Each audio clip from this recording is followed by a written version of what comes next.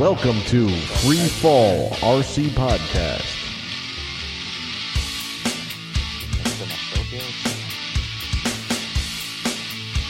Oh, at least you muted us this time.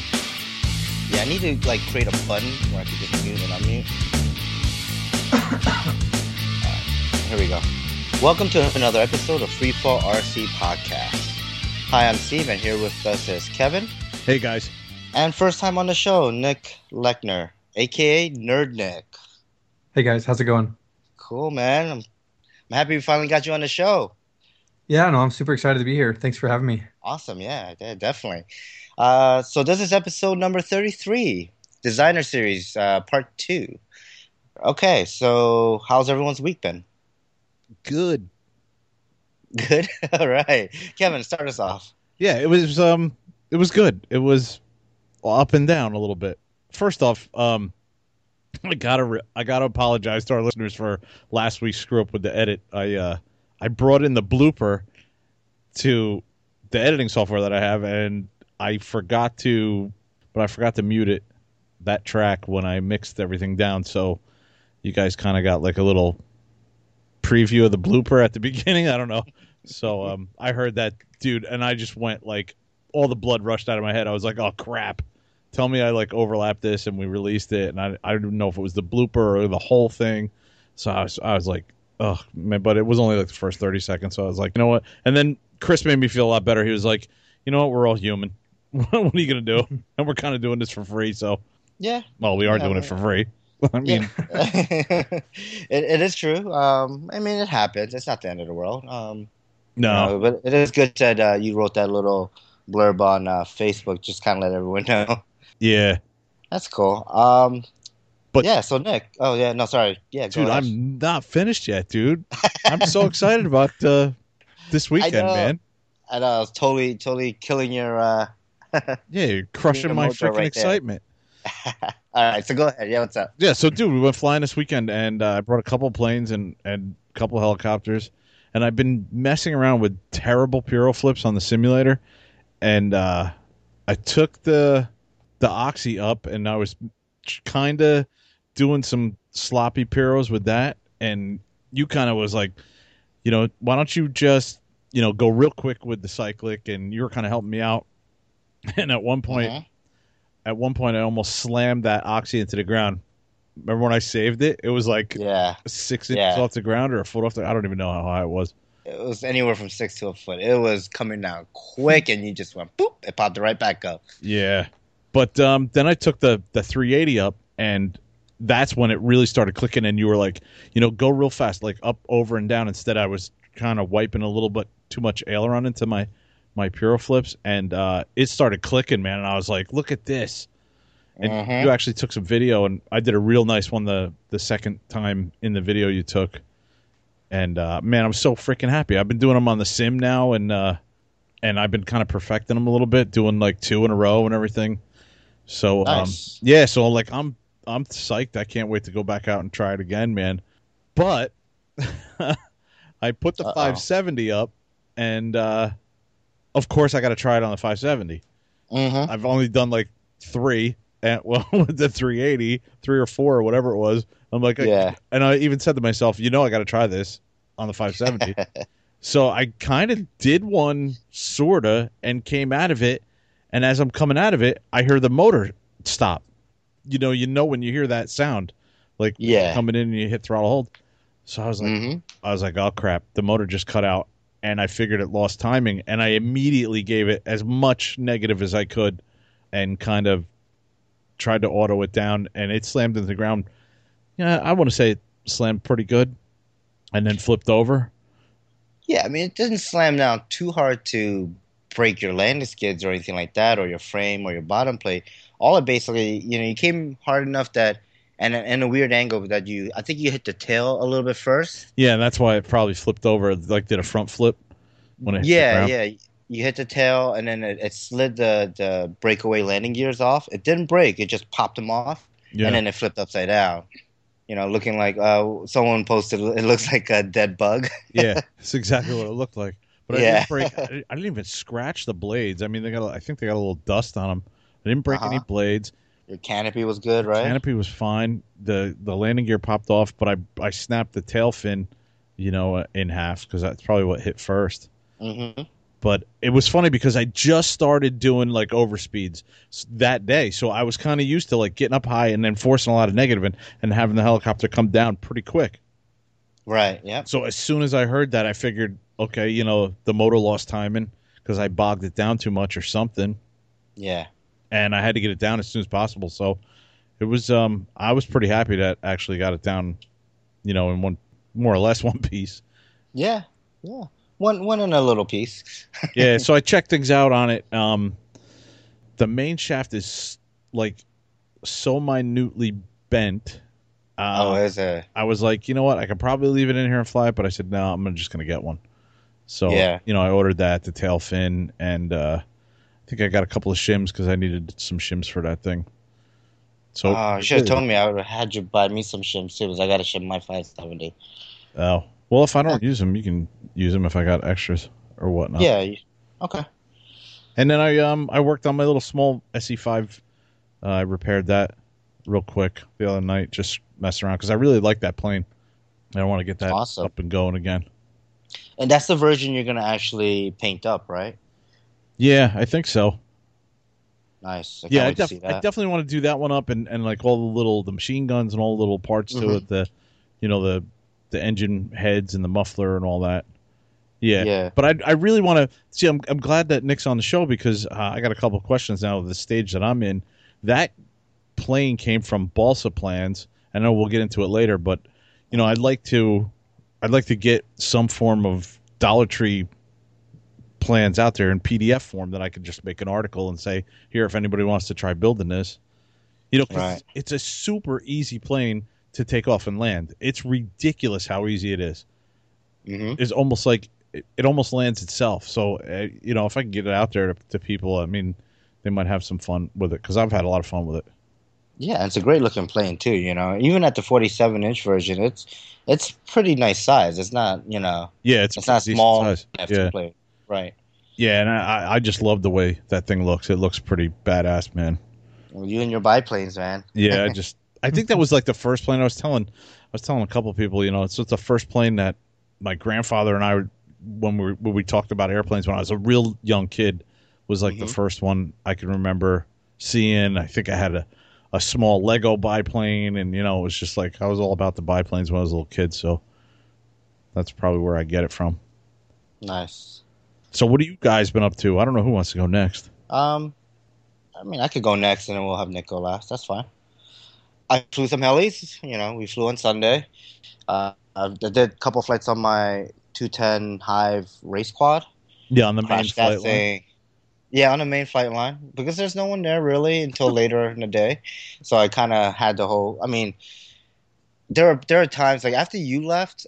I mean, everyone left except for the couple of the quad guys on the FPV line, and I was going back to back to back on flights on the helis, to the point where like I had to stop because my motor was like extremely hot because I never let it cool down. I just Wow. landed, put another battery pack in, go out there and do more funnels, do more hurricanes, do more, my little flips and whatever I do. So, but then like it was like 2 packs. I was like, oh, this thing is scorching hot. I need to let it cool. And what was it? It was like 104 that day. It was ridiculously hot on Sunday here in the Northeast. So Yeah, when I left, it said 104 in my Jeep. I remember taking a picture. I mean, I got a black Jeep, so it was probably right around 100 degrees. right, but yeah, that's hot. Yeah. Yeah, I mean, and I was flying the quads around, kind of getting used to that. One thing I noticed, and Anthony pointed it out, I kept on getting, I guess, brownouts or signal loss. And currently I have it set up with just a DSMX2 satellite right onto the Naze or what am I using? The Lux board Yeah. on there, Yeah. the Lumineer Lux. And I didn't know that Spectrum brought this out, but there's a full range DSMX sat now out. So it has one short antenna or one really long antenna, kind of like the, I think it's the AR6210 that Yeah, has yeah. it like that. Oh, okay. Yeah, it's about $50. So I'm gonna probably try to get one of those and try that out. because I mean it was cool. I was having fun with it, but all of a sudden I'm on the goggles. I'm spinning around and I just like, oh, I fell out of the air. I don't know why. I had no control.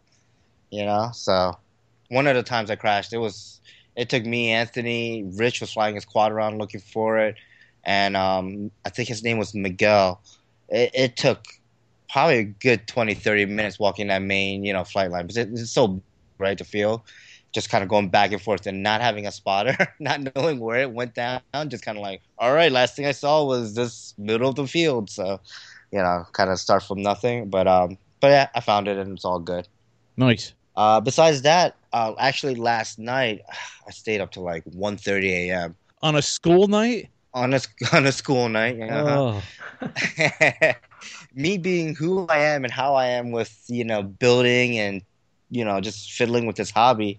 I don't know. It was like 10. I'm like, I'm gonna cut out a sparrow, oh, an FT jeez. sparrow. I got the brown, the water resistant foam from you. I'm like, I'm gonna do this. So about 12:30, I'm like, okay, I got the airframe done. I gotta go to sleep.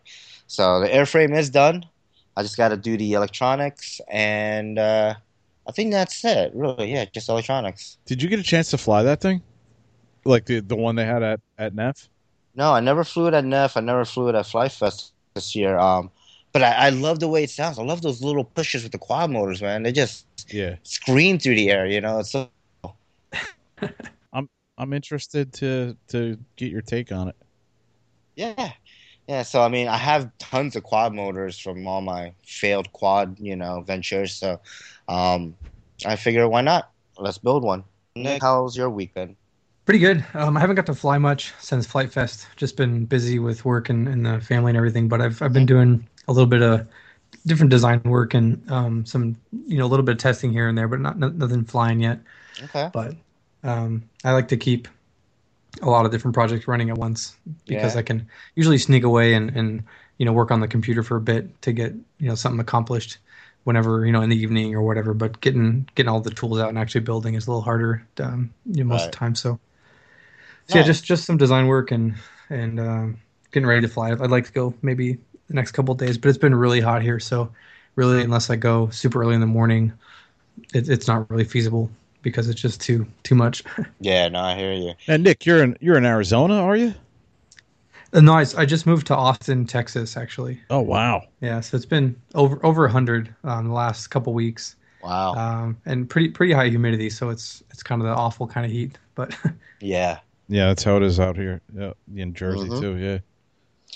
Yeah. Nick, so is one of your projects that little teaser video I saw, I think on Facebook? It was you chucking a little shuttle. yeah, that is one that's in the works. It's a space Ooh, shuttle. Yeah, I've been working on. nice. Cool. Awesome. And that's gonna be RC, right? I mean, you're gonna. Oh yeah, it's gonna be EDF. I'm gonna run. I'm Yes. gonna start with like probably a 55 or so. I want it to be pretty light, honestly. I Uh-huh. think it is awesome as it would be to show up at your field with like this 100-mile-an-hour shuttle. Uh-huh. I want to start light because the wing loading on the thing is already pretty. For an RC, it's totally suboptimal. So I think I want Yeah. to see how it flies, as a lighter build, and then go up from there if it can handle it. Right, right. Um, Yeah, space shuttle, I mean, if you look at the design, it's a big fuselage with very small wings. It's yes, yeah. yes. But that's awesome though. Will that be like the Vigan where you have the intakes on the front and like a tube more or less? Yeah, so it'll have a thrust tube and everything for the EDF. So it's going to be not a super scale design because the scale shuttle has three Mhm. Right. not turbines but three jet Boosters. Yeah. boosters coming out of the back. So it'll have those in place, but there'll be a hole in the middle for the exit thrust tube, and then I'm going to design some semi hidden intakes, so it won't just be like a hole in the side or the nose or anything. Oh, It'll be kind of cool. scoops that go in. But yeah, it won't be scale obviously, but it'll give the EDF enough air to get it moving. Oh, Nice. that'll be wild, man. Nice. Awesome. All right. So why don't we just go right into the main topic here, since we're already talking about some of your design stuff. I mean, first, for our listeners that might not know you, you want to just kind of tell us some stuff about yourself? Sure. Yeah. So I let's see. I've been in the hobby for just over 2 years now, actually. Wow. I started with RC totally fresh. I didn't have any, experience with cars or anything. I kind of did it all at once. I bought my own little car kit and I started the plane building at the same time about 2 years ago. And I really just fell in love with flight, a long time ago, but never had the money or the time or, the commitment really to get into the gasser, kind of scene. And so when I found Flight Test and saw that you could buy the materials so cheap, and I loved the DIY aspect of it, where you didn't have to go spend a bunch of money on some other product, right? You could just buy the electronics and then do the airframe yourself. Was really appealing. So I kind of just jumped in. I built a couple planes before I'd even flown or done a sim or anything. I just said I want to do this, and I head first jumped in, and I've kind of been on a journey to just continually challenge myself. I learned to fly really quickly. Like, it was honestly less than 24 hours from when I did a sim to when I was flying my plane and being successful at it. And so I quickly kind of grasped all the RC stuff. It just made sense, all the plane dynamics. And I went from flying a flight test model to doing my own design within 6 months of starting the hobby.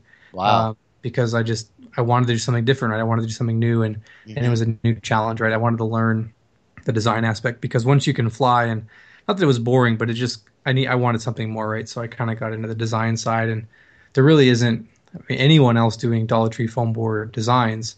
And so with that, there's no information on how to do this, right? So figuring out how to do the design for flat foam, as much as this has been around, right? People have used Depron and different things. There aren't really any resources on how do you design a plane out of this material. So I was just kind of figuring out for myself and going through that journey, and actually, put together a design series for anyone else who kind of wants to do the same thing. So on the side of design, if you're looking to learn how to do, the basic of the process, then I put together like a 6-part series that covers, how do you do all the individual pieces, or how do you do the different stages of the design. Oh, awesome. Perfect for Kevin.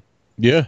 Nice. Yeah, so we'll talk about that, Kevin, but I think that's going to be your best bet, is to kind of reference those videos overall. So now where I'm at now, I'm really trying to come into my own style. I started kind of replicating the Flight Test style of my first couple designs were using the same techniques, right? If you could build a Flight Test plane, then you can just build this one because it's the same build techniques. And then I wanted to kind of develop my own, individual, sense of identity in this hobby. And so I kind of went the speed route of designing my speed wing that was, really thin, but also very strong, even though it's, made of foam board. And to where I'm at now, I'm kind of, actually, I'm working on a new design technique, and once I can finish that, and the shuttle is using that new technique, and a couple other designs I've kind of teased my little F-86 and everything. They're using this new design technique that will actually be more similar to like the balsa or older kind of wrapping technique, where you're using formers and you're using bare foam to wrap versus using like A folds and B folds. So once I kind of finish that technique, I'll kind of be in my own the Nerdnik build style. It won't be anything like the Flight Test style. It'll kind of be its own thing, and that's kind of the direction I'm trying to go, just to continue to challenge and give you guys something new to do. Right? People are looking for new build challenges and everything, and so this is kind of what I'm hoping to offer to that anyone who's ready to kind of leave their comfort zone or try something different. Then hopefully I'll have a model that excites you. Yeah, definitely nice. That's interesting because the middle stick, the Dollar Tree version of the ugly stick, they have the similar where there's wing formers that are kind of like the old balsa style. Not a lot of them, but a few, and then you kind of wrap that in the Dollar Tree. It's actually a different, like you said, it's a different technique. It has its ups and downs, but you get more of a symmetrical wing. Yeah, and it looks more like I'm kind of seeing that in the giant SE5 that I built. I'm kind of tired of taping the two pieces together when it gets a bit larger than one sheet, and then having to run a bead of hot glue down the middle. So I was thinking, if I I'm going to have to redesign the wings because I had problems with the 3D printed stuff and all that. I was thinking of doing that, maybe making formers and then starting the one sheet that will wrap the leading edge in the middle of that sheet, and then glue the other two pieces together, on top and bottom, and just finish the rest of the wing that way. Okay, yeah. So that's awesome, Nick. I'm interested to to see your techniques. I know you have a few Yeah. of them. Yeah, I mean, I have some different pictures I posted just about the the technique. Really, they're just tests to see does this even work. And now I'm trying to actually put electronics in and see, okay, it looks nice because one of the benefits of the new style is that it's totally scale. You have totally round shapes. There's no boxes anywhere. There's no there's no edges that aren't supposed to be there. So you get a really authentic scale look. Nice. And then the challenge is though, okay, so how do I make it easy still to build so it's not too cumbersome? And then is it strong enough? Does it hold up to a simple crash or whatever? Like all those other things that are super important, because if your model looks really cool, but it doesn't fly well and doesn't handle any kind of hanger rash or crashing, then it's kind of useless in my opinion, right? It's not meant to be hung on the wall. It needs to fly and be versatile. So Right. I think there's still a lot of testing I have to do, but that's kind of the direction I'm trying to go, overall. So How many planes are you up to now? I know of like 3 that I've seen you do. that I've designed. Yeah.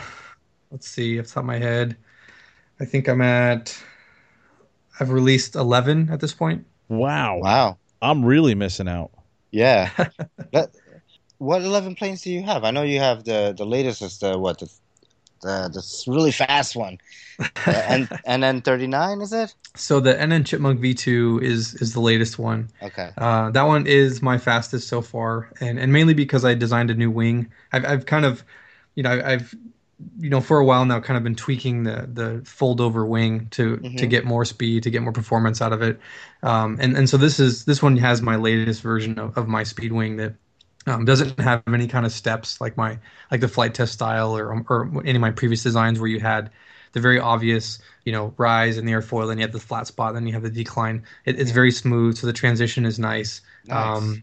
And then it's using my taper technique where all the trailing edges are razor sharp. There's no exposed foam or anything, and just gives a really nice sleek feel and performance to the wing. So that one's really quick. It still flies nice and slow if you want to use the Power Pack C kit or whatever you have that flies the rest of the flight test models will work on it as well. And that one actually, this is the first one I have available as a kit. I'm working through Laser Toys. We kind of partnered, and they're producing kits for me. So that was the first one I released, and it's available now. You can purchase that on their website. Oh, nice. Yeah, and then Nice. I'm going to be releasing my previous designs as well as my new ones that are going to come out through them as well. So they'll be available, over the next few months or so. I'm trying to get them all rolled out. Are we going to see an A10? Yeah. So I'll just go backwards here, right? So that was Okay. the Chipmunk V2, and then I had the little micro Tiger Moth. Then I had I call the Sonic Series P39, which is like a 25-inch, a little bit bigger than the Flight Test Minis, and it uses like the Fun Fighter motor, so it's real quick. And then I had my P39, the A10. I had my MiG-3 and my 800 millimeter MiG-3 that I released, and then I have the original Chipmunk and the 800 millimeter Chipmunk, and then the Moth Miner and the Bucker BU-180 as my first 2 that I designed. That's just running through the list going backwards, but yeah, no, I have those ones officially released, but then I have no joke probably 40 plus that are in the works right now that I've been working on. Wow. Oh man. And they're all at various stages of completion, but a couple of them are done. My P38's done, my DLG's pretty much done, my KI-61 is done. I just haven't got the time yet to produce the content to actually release them. Okay. But yeah. I got a chance to see your Chipmunk at Flight Fest up close with the wing and the way you're starting to cut the foam and design the wing, and it looked really impressive. Actually, Nick Simpson pointed it out to me. He was like, "You got to check out the build techniques going on over here." So I think it was after you had a little mishap with that. I think, right? Did you crash that one? Yeah, on Thursday night, it was towards the end of the day, and it was my last battery, and I was like, you know what? It's getting dark. I can't see very well, and it's pretty crowded in the sky, so I may as well just land because I'm gonna hit someone or I'm gonna lose my plane or something, right? So I'm doing my last couple passes, and I'm about 20 feet up or whatever, down the kind of in front of me down the runway, and you know when you're flying, especially as you go faster, you're not really looking at your plane. You're kind of leading it because you know where it's going to go. You got the input, so you're kind Yeah. of following it. So going across the runway, and then I don't see my plane anymore, but I hear this loud, impact sound. Boy. So I quickly skip my eyes backwards, and I still don't see my plane. I just see plane parts that I can't identify as an airplane.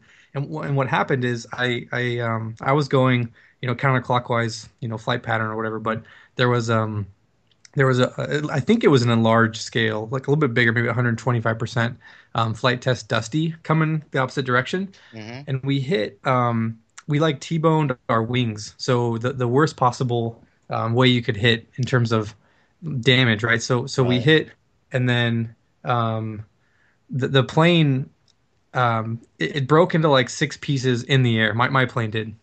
So as I hit this Dusty, my plane turns into a tail section. The wing breaks in half on the wingtip. The nose breaks in half, and the pieces just scatter for like 100 feet at least. And the impact was awesome. I really wish we got it on camera. No one did, but there was like probably 20 people watching, and everyone was just all at the same time.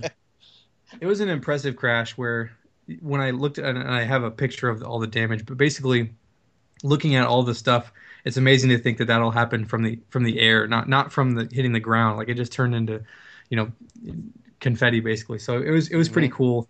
But I was able to do lots of hot glue and some barbecue skewers and some packing tape, and I got it back up in the air later the next day. So yeah, I thought I saw that flying again. Yeah. Yeah, a little bit of hot glue and you're good, right? Yep.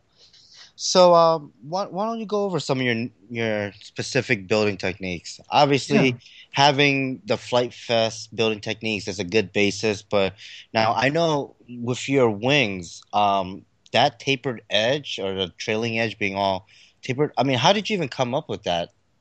Yeah, so I started originally just kind of tweaking designs that existed. Like I told you about, after about 6 months, I had my first design. Well, even before that, I was just kind of modifying existing planes. So I took like the Spitfire and I, reduced the dihedral or changed how big the tail feather was, just to kind of see what happens, right? What do these things even do in terms of flight characteristics? Trying to understand what's going on there. So I made little tweaks here and there to a plane that I knew flew, so I could get a kind of a base, understanding of here's what this change does, right? Okay. So I started with that, and then I just designed based off of a real plane. So I took the wingspan and the fuselage length and the motor thrust angle and how big the tail feathers were, and I kind of just said this plane flies in real life, so I'm going to bet that it flies as a smaller scale, and I just designed everything proportionally and gave it a shot. And then from there, the question, like, what about the wing is?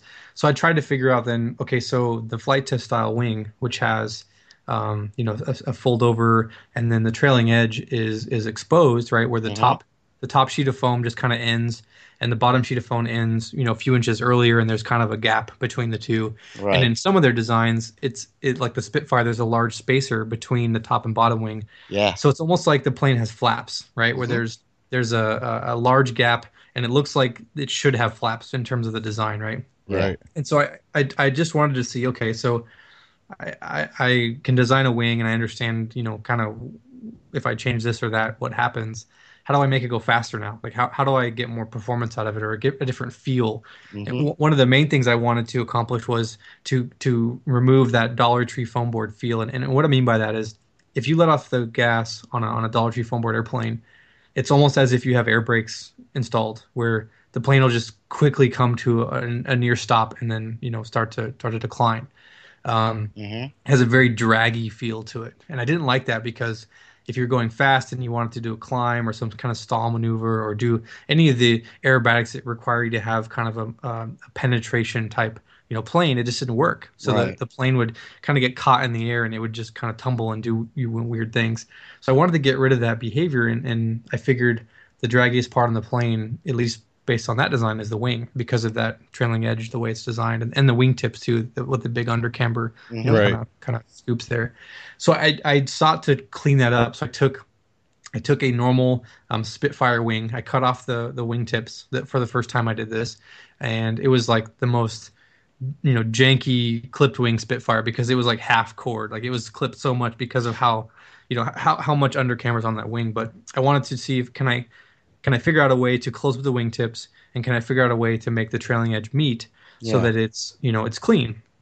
And so that was just kind of a trial process of understanding, how much extra foam do you need on the bottom? How do you score the foam on the wingtips to be able to meet them properly, and then with the trailing edge, Mm-hmm. it was really the process I came up with immediately was how do you bevel it enough or Yeah. sand it down enough so that they meet properly because there's a certain amount you have to sand it or bevel it so that the airfoil keeps its natural curve and everything. And Right. so what I do is I essentially set a marker line of how far away from the trailing edge you need to bevel, and then you bevel from that line down to the trailing edge at a gradual angle, so it goes from being the full sheet of foam thickness down to just the paper. Like by the trailing edge, it's you're down to the paper, and I designed I just cut out the wing and I basically hacked it up. Like I didn't do it on the computer or anything for this one. I just kind of hacked it Mm-hmm. up and figured, can I do this? And it flew really well, actually. The plane, even though it was super stubby, it had, it had that feel that I was looking for. When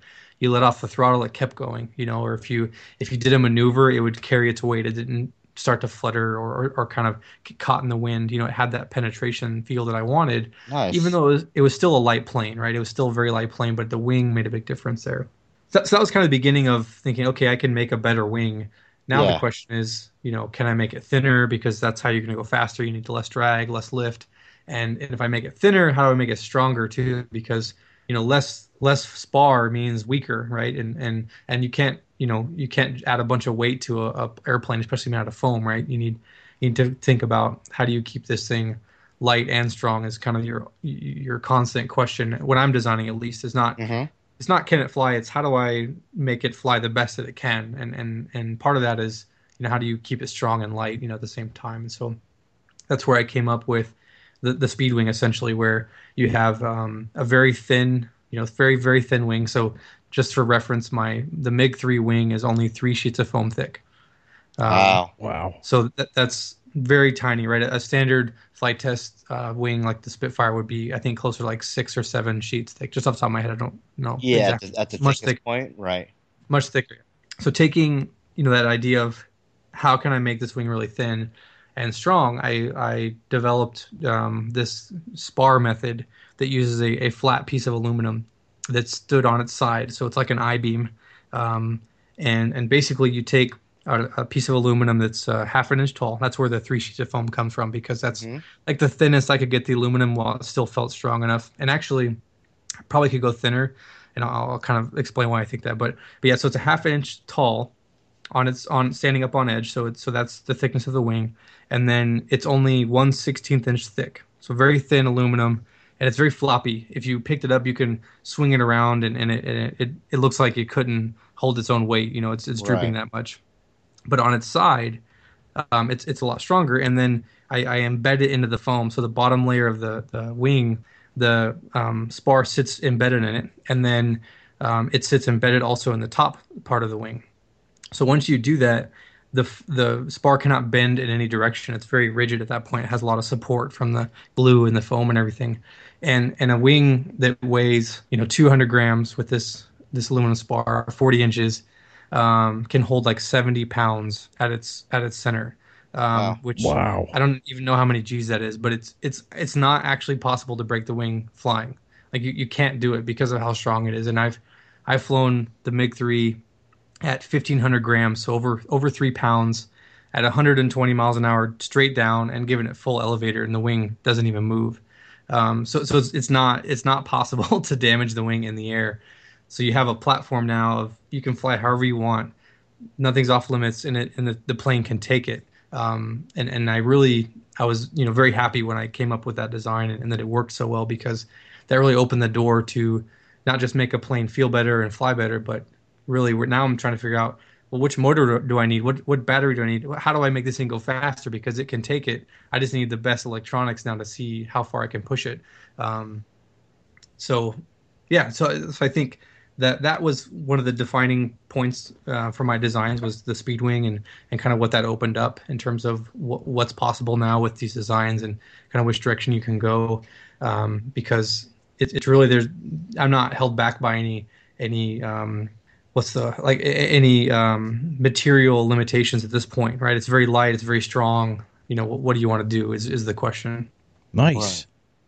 So when you took the original Spitfire and closed in that bottom piece and maybe the side pieces, what was the difference? Just it carried its weight, it flew better when you cut the throttle? It was faster, so right away it felt quicker. I got a little bit of a penalty on stall speed, so you had to fly a little faster. It wasn't that bad, but that wing was, like I said, kind of hacked together, and it was literally half half wingspan because of the wingtips were all cut off. Mm-hmm. So that one, really, I was just trying to see, will it fly faster? Will it carry its weight better? And have that kind of penetration feel versus the standard Spitfire. And so, as a simple test, those were really my only two goals, essentially. And with that one, I put the same aluminum spar, but I just sandwiched it inside of the FT spar. Okay. It wasn't embedded. It wasn't, I hadn't designed the new wing yet. It was just, I was using aluminum because it was strong and cheap, right? I didn't know I could push it as far as I could, but I just knew it wasn't going to break. Mm-hmm. And it was easy to get the right dihedral with the way I cut the spar and bend it versus using like a dowel or whatever. Because realistically, a carbon fiber tube or even like a wood dowel is strong enough for our planes. But it's hard to set dihedral and really make something repeatable with those materials. Right. And that was something too that I've tried to focus on with my designs is like I can build it and hack it together, but can I give you the plans and have you do the same thing? Mm-hmm. Because when you're talking about trying to design performance planes or planes that go 100 plus miles an hour, a small deviation in the way you build one side of the wing or a small deviation in is your tail feathers crooked or something can ultimately cause the plane to totally crash, right, or destroy itself in the air at that kind of speed and those kind of forces. So me being able to say, yep, Kevin, you can build this plane too, and I trust that the plane will handle whatever you do to it. I need to make that strength, that process repeatable. And so the aluminum fit the bill there, right? It's cheap, it's very strong, and it's something that you can repeat easily with the way. And essentially what I do is I take the spar, it's just a straight, piece of metal, and I cut in the center about halfway down. So if it's a half inch thick, I'll cut a quarter inch down, and then you just bend it. So I'm using like a hacksaw to cut the spar, and then you bend it until the hacksaw cut closes, and at that point you're left with about 5 to 7 degrees of dihedral every time. So you awesome. Get a very repeatable shape in the aluminum, and it really just depends on how thick your blade is on your hacksaw, that's pretty standard, right? Just for a Lowe's special, so. Mm-hmm. Do you also do any modifications to your tail, like so you don't create too much drag in having a box tail or whatever? Is it a single layer still? And so I used to do single layer. That's how the MiG is currently designed, and it works.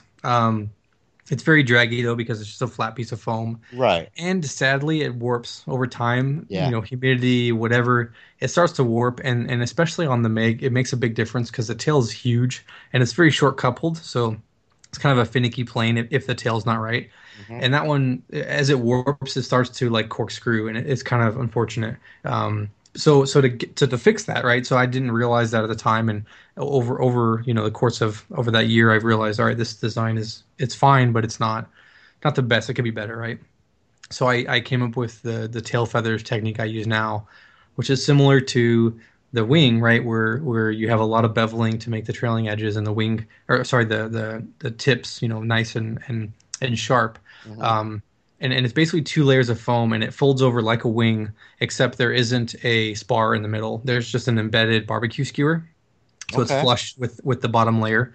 But yeah, the top folds over, and you have score cuts and bevels just like my wings, and you end up with a really sleek, very strong, 2-layer thick tail feather or like horizontal stabilizer that or vertical. Both of them use the same technique.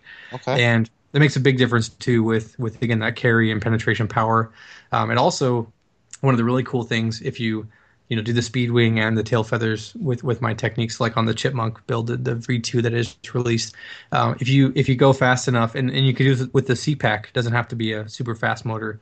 If you full throttle and then cut the throttle, you can hear the plane make that kind of ripping through the air sound. Really? Because Nice. it's very aerodynamic at that point. The wing is clean, the tail feathers are clean, so you kind of hear that whistle that you would hear off of a hotliner or something. And this is a Dollar Tree foam board airplane that's doing that. So it's pretty Wow. cool. Wow, that's awesome. That's something I wanted to. Yeah, I was just going to ask about the elevator because all of my flight test planes, at one point or another, they start to twist, and Yep. I still keep flying them, and I know, it's not going to loop as it should, and it gets a little off kilter there, But that's that. I got to check that technique out because I would love to fix that on like the FT Mustang. I have an FT Mustang with tail wheel on it, and I love it. It's a great plane, but that's one of the things that's starting to happen on that. It's starting to twist. Check out the build video I have for the Chipmunk V2, and you can see how I do that process. Yeah, I think I remember seeing that at Flight Fest too. The elevator you had on that, but I didn't know that you were doing all that inside and the score cuts and all that. So yeah, I'll definitely check that out. Do you have any other special techniques? I mean, do you use power pods? So, yeah, I do. I don't use the flight test one anymore. Okay. I love the idea of being swappable, and so I still design my planes around that, and I use a pod. I don't generally swap it very much because I only really have like 3 or 4 planes maybe at a time because I retire them or they, I crash them or whatever it is. Yeah. But yeah, no. So the planes I use, the flight tests, power pod holes and everything. But the difference on my power pods, just for strength, is I use a totally different firewall. I don't use wood at all. Wood breaks really easily, especially if you catch a prop or something. And I'm running a much heavier motor. My motor is like almost 200 grams, and my prop's like a 1010. So if it strikes the ground, those wood firewalls will just snap. Yeah. So I run it's a piece of ABS plastic that's pretty thick, very durable. I've actually never broken one, even if I've driven the plane into the ground. Really? Huh. The firewall doesn't break. It just smashes up the pod and the foam, but the firewall survives at that point. So it's pretty light and it works well. And I actually bolt the motor on. I don't use the screws. I use some Lowe's small nut and bolt to adhere or fix the motor to the firewall. And then the actual pod itself, I don't use the flight tests, two skewers sticking out of the nose. Yeah, I just run 2 skewers through the fuselage and through the power pod. And then I'll reinforce that with some either thin, wood or some plastic so that the skewers don't rip the foam or anything. And that seems to be good enough to hold the motor on. I've never had a problem at that point.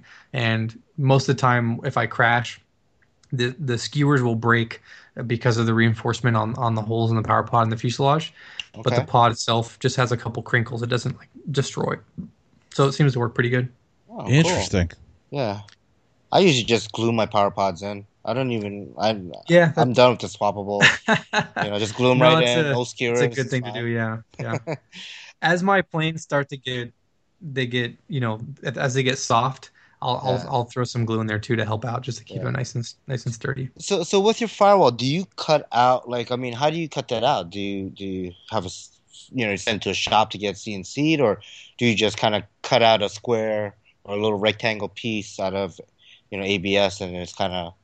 Yeah, I just cut it. I mean, I measure the hole, and I used to do it with my blade, my box cutter blade, but I upgraded to having a little hand Dremel that I use now that'll cut through it. But yeah, you can do it with a box cutter. It just takes 20 or 30, 100 swipes, and then you can do it. Oh, I tried that with not acrylic, Lexan. Oh my god, it was just like swipe. Come on. Oh, I messed up. I went a little too to the right or left. Yeah. My jigsaw worked good for Lexan though. Yeah. Would that work, Nick? Would Lexan work? Yeah. Because that you can get it would.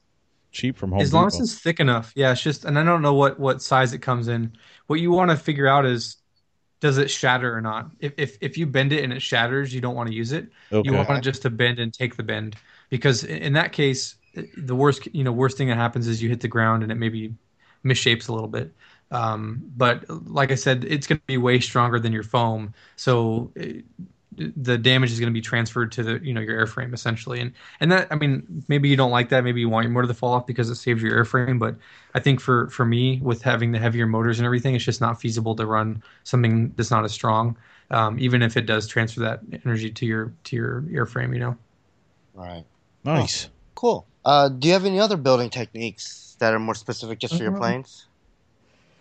Not, I don't want to go into the new one I'm working on just yet. Not until I can, because I don't know if it's actually going to work or not.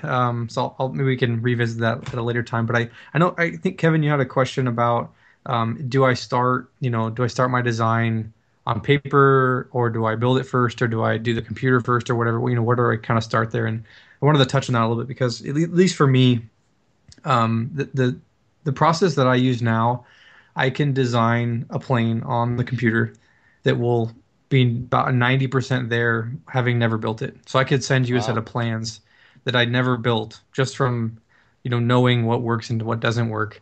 Now the airframe may need to be tweaked, right? The flight characteristics may be bad or something. You may need to adjust something, but ultimately it's going to build acceptable, and you could probably fly it, with minor tweaks from a first round draft at this point. So I do all my design work up front. I pick the plane, I find my good reference images or whatever research I'm going to do, and I just go to town. And for a plane like, let's just say like a Mustang or something, or the Chipmunk, I can have it from idea to first round plans in about 4 hours. Wow. Where you could, like I said, you could probably build it and it would work. And then it's just a process of refining, right? Then I have to build it and tweak it, and that process can take a bit depending on how it flies, or what. Maybe I build it and I don't like how it looked or whatever. I want to tweak something, or I think, now that I see the tail feathers are too small, so I need to enlarge them. So that whole process can take a little bit depending on how much build time I have or how much help I have. That's something that I've tried to do recently, especially with he goes by Jay-Z on the forums, but it's John Zach on the Facebook group and on the forums and everything. I'll send him a set of design or a set of plans, and then I ask him, hey, can you build this, and then tell me if there are any bugs or whatever. And a week later he sends me a list of all the changes that he had to do. I fix those in the plans, and now I can build it, and I don't have to work out those bugs. I can just focus on, does it fly right? Does it build how I want it to? All those things. And so it saves me a lot of time having his help and other people that have helped contribute ideas and everything. So yeah, it's like open sourcing your plans. Nice. Yeah. Wow. So that's, I kind of run through it that way, and ultimately it's just a tweaking process, right? Every plane's gonna be different, and every plane it's going to fly different. So sometimes you have to, make adjustments based on, how it flies, and all that stuff is really, it's all just off the cuff. Like, I don't have any training or any kind of aerodynamic experience. Right. It's just let's try and see what happens. And you kind of build up kind of your own knowledge base of here's what works, here's what doesn't work. And you kind of just go from there. So I can't speak to any specifics. Like if you asked me about, how do you, changing the washout by 2 degrees will change what about the plane? I'm like, I don't know. Let's figure it out, and then we'll see if it's good or not. Yeah, right. No, you did it the right way. I mean, you trial and error, try it out, see what happens. Yeah, I think. Well, this SC5 is the first scratch built that I've done from like balsa plans from the old school. They were old school balsa plans. They were from like a 1-channel. So the elevator was huge. What I had to do was add to the rudder, cut down on the elevator. I had to get some kind of thrust angle on it. So I was glad to build the small one first before I built the giant one. But now that at this stage with the small one, and I say small, it's 47 inches. It'd be cool to, get it out there for other people. That's why I was asking, like how would you go about taking something like that now and getting, PDF plans out of that? So if you have it already built, you can reverse engineer it pretty well, like where if you have all the measurements, and that's actually not a hard process, assuming you know how to use SketchUp or Illustrator or yeah, I'm pretty good. You can even use Inkscape or whatever. If you know that program well, then reverse engineering is pretty straightforward. If you have the measurements, when I was at Flight Fest, there was this kid who was flying this little tiny little zippy plane that was using like a 1804 in a speed prop. It was a little quad motor, but it was a little 20-inch plane that he had taken all the foam or the paper off the foam and wrapped it in this covering tape. And this thing was zipping around, super aerobatic, super fun. And I went up to him, I was like, "Hey man, this plane is so cool." It was like drawing a crowd. Everyone loved it. And I asked him, do you have plans for this? How I want to build one. Where do I find, the information? He's like, "No, I don't have any plans or anything." And I was like, "Okay, that's cool." And he let me fly and everything. I came back a little bit later and I asked him, "So, do you not have plans because you don't, you don't know how to make them, or you don't have the ability to make them, or what?" Because like people want this plane. Like everyone's you're drawing a crowd, man. Like let's talk about this. And he's like, "Yeah, I don't know how to make the plans. Like I don't have the, I don't know how to use the program." So I said, "You know what? Let's do this. Like it's Flight Fest. We're here. Let's meet tonight. Let's design this plane. We'll make some plans because you already have it built. You've already tested it. Just give me all the measurements and we'll design this plane. We'll put it onto plans, And so we sat there, for a couple hours and I sent him the PDF. He's got the plans now. He's going to share them with everyone. Oh, that's awesome. And so if you have those measurements, like you can sit down and kind of run through it pretty easy. I think the bigger thing is kind of knowing the foam more than anything, right? Knowing how to make the channels, knowing what happens when you fold it from taking it from 2D to 3D. And I think if you have the experience building the planes already, then it'll make sense to you. But like I was saying earlier, I would highly recommend watching my design series if you have a couple hours, because it'll walk you through kind of some of the things to make sure you account for. But yeah, if you have it built, like it would be. I think you're in a good place to turn that into plans for sure. At this point, it's just knowing the tools is where you're at right now. Nice. Do you use SketchUp Awesome. for your designing, or do you use another program? So I started with Photoshop, which is the least ideal designing program you could ever use for airplanes. I used that because I just had experience with it doing photo work for my my past. I have since moved to using Illustrator, which, while still not ideal because it's 2D and you don't have any frame of reference for the thickness of your material other than your knowledge of it, or what it looks like built, right? You're guessing. But it's vector based, so you don't have to deal with redrawing lines. You can just stretch and move them, and it transfers. And the reason I learned it, Illustrator, was because I needed to learn how to do vector plans, because I started to do work with a plotter and the CNC stuff and everything, and you can't plot raster plans. Yeah. Which if you're not in the design world, basically it's like a raster with like a JPEG image. It's like a photo. And then a vector is like a line and plot type idea where it's just coordinates, and you can computerize it and use a CNC or a plotter or a laser cutter with those type of plans. So I was kind of forced into it because I was going that route and I needed to be able to use my plans. So I learned Illustrator, and that's been awesome. It saves me a lot of time now, and I really enjoy the design process a lot more now that I'm using that. But I would love to get into a CAD program because I think that would make it even easier ultimately once I can learn that tool to do the design work. So, right. I think one of the guys early on Flight Test, Ultra Micro, or I forget what his name. There was like 3 guys that were doing a lot of different, building, kind of like yourself, like building different models. And one guy had like a 7-part series on SketchUp, and it walked you through how to start the plane. And as I think the biggest problem is people have an idea they want to build this plane, but they don't know how to, get the blueprints into SketchUp and like trace it from there. And then once you have the plane built, it's like, how do you unfold it to get it to a PDF like form? And I think the CAD stuff is more complicated for sure. So if someone wanted to start totally fresh, I would probably encourage more like the Inkscape side, where it's a free program and it makes more sense, at least up front, on how to draw the lines, because you're not dealing with a 3D model, which makes things way more complicated right out the door, right? But if you're going to really want to learn it, I would probably suggest going that route from the beginning if you really wanted to get into it, because where I'm at now, I know I'm handicapped basically without the CAD experience. So I would say, go that route. And like you said, there are some resources with SketchUp, and I think Flight Test has the articles, or even on YouTube, you could Google it, Dollar Tree, SketchUp, wherever you probably find it. But I think, that's definitely a good route to go to get that, basics and everything. But I think if you're at the point where you want to do your own design, where you're kind of where I was, where, you can fly and you can build, but you want that next challenge, I think the best thing you could do is really tweak a known design, right? I see a lot of people who go from, yeah, I built a Spitfire to I want to design my own plane. And that's great and that's awesome. And I'm not going to discourage you to do, not do that. But I think you'll learn more and progress faster if you try to understand what each change you can do, each aspect of the plane does before you try to do your own design. Because if you do your own design and it just totally fails, you don't have any basis to fix it, right? You don't know why it failed at that point.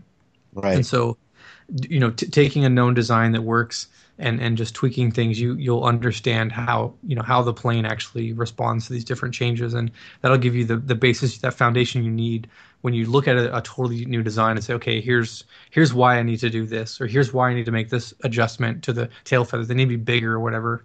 I see that question asked a lot. People, oh, my plane crashed. I don't understand it. I designed it, and the tail feather's tiny. There's no horizontal, space or vertical space for any support, and it's just such a basic thing that I think if you do that trial and error, with a known design, you can figure that stuff out pretty easily. So I would highly recommend going that route if you're doing your first plane or whatever. Kind of tweak something that exists. It starts to make sense, and you can ask the right questions along the way that are meaningful questions, right? Yeah, and there's so many outlets for balsa kit plans, and I always thought, early on in this hobby, why couldn't you just take a balsa plan and convert it to Dollar Tree foam?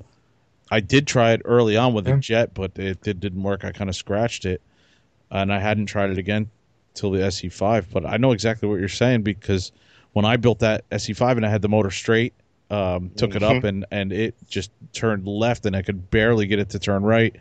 And I talked to guys at the club, and I knew right away I needed to put some thrust angle in it. How much I didn't know. Kept fooling around with it till I basically got it. But that's exactly what you're talking about. You gotta mess around with this stuff, and it's so easy to do because Dollar Tree foam is cheap. Yeah. It's really just the time, right? Yeah. Yeah, you have to, and that's the other thing too. Is like there's, I'll be the last one to tell you this is I don't know what's the best way to put this. This is a huge time commitment. Like doing design work. To the point where I'm at now is taking years, right? I do this almost every day. This is what I do for fun. Like this is my free time in the evening or whatever. I'll sit down and plug away at the designs and stuff. But so at this point I can plug out a plane pretty quickly, but that's in reality, the actual time it takes for the whole process is weeks, right? It's maybe hundreds of hours between the designing the plane, between testing it, redesigning it. If you're going to produce any kind of video or build instructions like those, right. The build piece in itself, like I could have 20, 30 hours into the design, and then I shoot 15 hours of build video material that I have to then edit, right? And it's a huge time commitment. So doing the design stuff, while I love it and it's rewarding, it is very time consuming. So if you're wanting to get into this, like just know that up front. There is no quick answer, there's no quick process, there is no quick anything, right? It's you've trial and error figuring it out and kind of plugging through it, and you got to have that passion for it. Otherwise it's just work, and then what are you doing it for? So I have to give like mad props to guys that like yourself that can actually record the video and get the build video together. I watch a couple of series on YouTube, and just knowing what goes into a 20-minute show, it's like you could have 2 nights worth of work going into people don't realize any kind of editing that goes on. It just, then you got graphics and your content, and if you screwed up on the audio you have to redo it. I mean, it's just there's so much that goes into it, man. Yeah there's a lot. Yeah, and you don't have to do a video, right? You could just do build pictures or whatever, but even then the instructions, everything it's complicated. Write up everything. It's complicated. It takes me forever just to get an article together on. I know, right? Just an article. You already have all the information, right? Yeah. It takes me forever just to even think about doing an article. Oh man. All right. Let's see. So I mean, when you take a plane, you're like, okay, I want to do the Chipmunk. I understand. Like now, you basically you can just kind of visualize how convert it into a Dollar Tree foam board, and you use Illustrator and you just kind of draw it out, right? How do you pick your planes? Like, is it just like, oh, cool, that's a cool plane? That's a great question. No, that's a great question, and I'm glad you asked it, because there's actually I have hopefully a good answer, or at least a meaningful answer to me. So when I first started designing, and I've kind of stuck to this point, I don't want to design something that there's already a bunch of options for. Okay. So as an example, the P-51 is like the most popular airplane, model, everything, right? I mean, Right. every company makes one. Yeah. There's multiple foam options. So I probably will never design one. I'm not going on the record saying I won't, but I probably won't because Mhm. there's so many other options already. Like, why would I design one when you already have good options, right? So unless I really love the airplane and there happens to be multiple options, then I probably won't design it. Like the Corsair I love, and I've been working on it for a long time. I will release that one, even though it's Ooh, popular in a lot of them. sure. But yes, so I try to pick an airplane that's not as common. And when I say not as common, I mean maybe it's not well known in general, like in Hmm. the aircraft world, or maybe it's just not one that has a foam option, a good foam option at that. Um, Okay. because there's a lot of models that you can go scratch build from balsa or whatever, but there may not be a Dollar Tree foam board equivalent. Right. And so that in itself is kind of a challenge, right, to get a good model there. But so I try to pick something that's not super, saturated at this point. And then after that, really what I'm looking for is two things. It's got to look cool, right? It can't be, and not that airplanes look bad or anything, but some just don't look that cool. Right. And two, up front, I want to know that it's going to make a good model. There's a lot of airplanes that look really cool and maybe aren't popular, but I'm not going to design because they're probably going to fly like garbage, right? And the shuttle is kind of an exception here because I'm expecting it to not fly very well, but I'm going to try to make it fly well, even if I have to change the design a little bit so it's not super scale because not a very common airplane. I think it's really cool, Yeah. but this is the only one that's broken my rule so far. It's probably not going to be the best flying airplane ever, but we'll figure that out. But I try to look at the plane, up front to say, okay, do I think this would work as a model? Mhm. Would it fly well? Would it have good slow flight characteristics? Or what kind of characteristics will it have, and do I want to capture that, up front? So I try to design planes that I think, have that. And just a rule of thumb, this isn't always true, or this isn't something that you can always go off of. But here's kind of what I look at up front is what's the wingspan compared to fuselage length? How far does the wing sit back on the nose? Hmm. This is important because of balancing. Our models are hard to balance depending on how the wing sits on the fuselage. And Right. then two, what's the distance between the trailing edge of the wing and the leading edge of the horizontal stabilizer? The shorter this distance on the design, the more touchy the plane is going to be, the less stable it's going to feel. The more sensitive it is to weight, the more sensitive it is to CG, the more sensitive it is to speed. All those things get impacted when the horizontal stabilizer is close to the wing, essentially. Those are the three things I kind of look at to say, is the plane going to be a good flyer? Is it going to be stable in the air? Will it balance properly? And ultimately, can I get some good, characteristics out of it?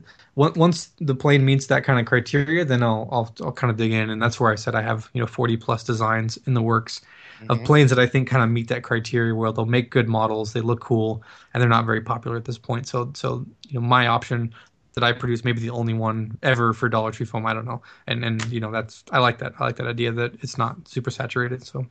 Nice. So let me ask a follow-up question to that. Is there a plane that you really, really want to do and you haven't done yet? You're dying to design and do it, or do you not want There's to? a couple. No, there's a couple. I really want to do more jets, and I like the Yes. jets. I like Nice. the jets that don't look like jets, I guess. And this is partially because, again, most jets don't fly very well when you're talking about model size and speed. Yeah. So I probably won't ever do, like an F5 or something because that plane doesn't fly very well. But something like the L39, that's what I'm really excited about that I'm working on right now. That Nice. plane has like normal wings, right? It looks like a normal airplane wing. It doesn't have some swept, Right. crazy small Hmm. wingspan. So it's gonna fly decent, right? And I know other models exist for that plane, and it flies pretty good. So that's one that I'm working on, that I'm excited about. The A6 Intruder. I don't know if you guys have seen that one before or heard of it.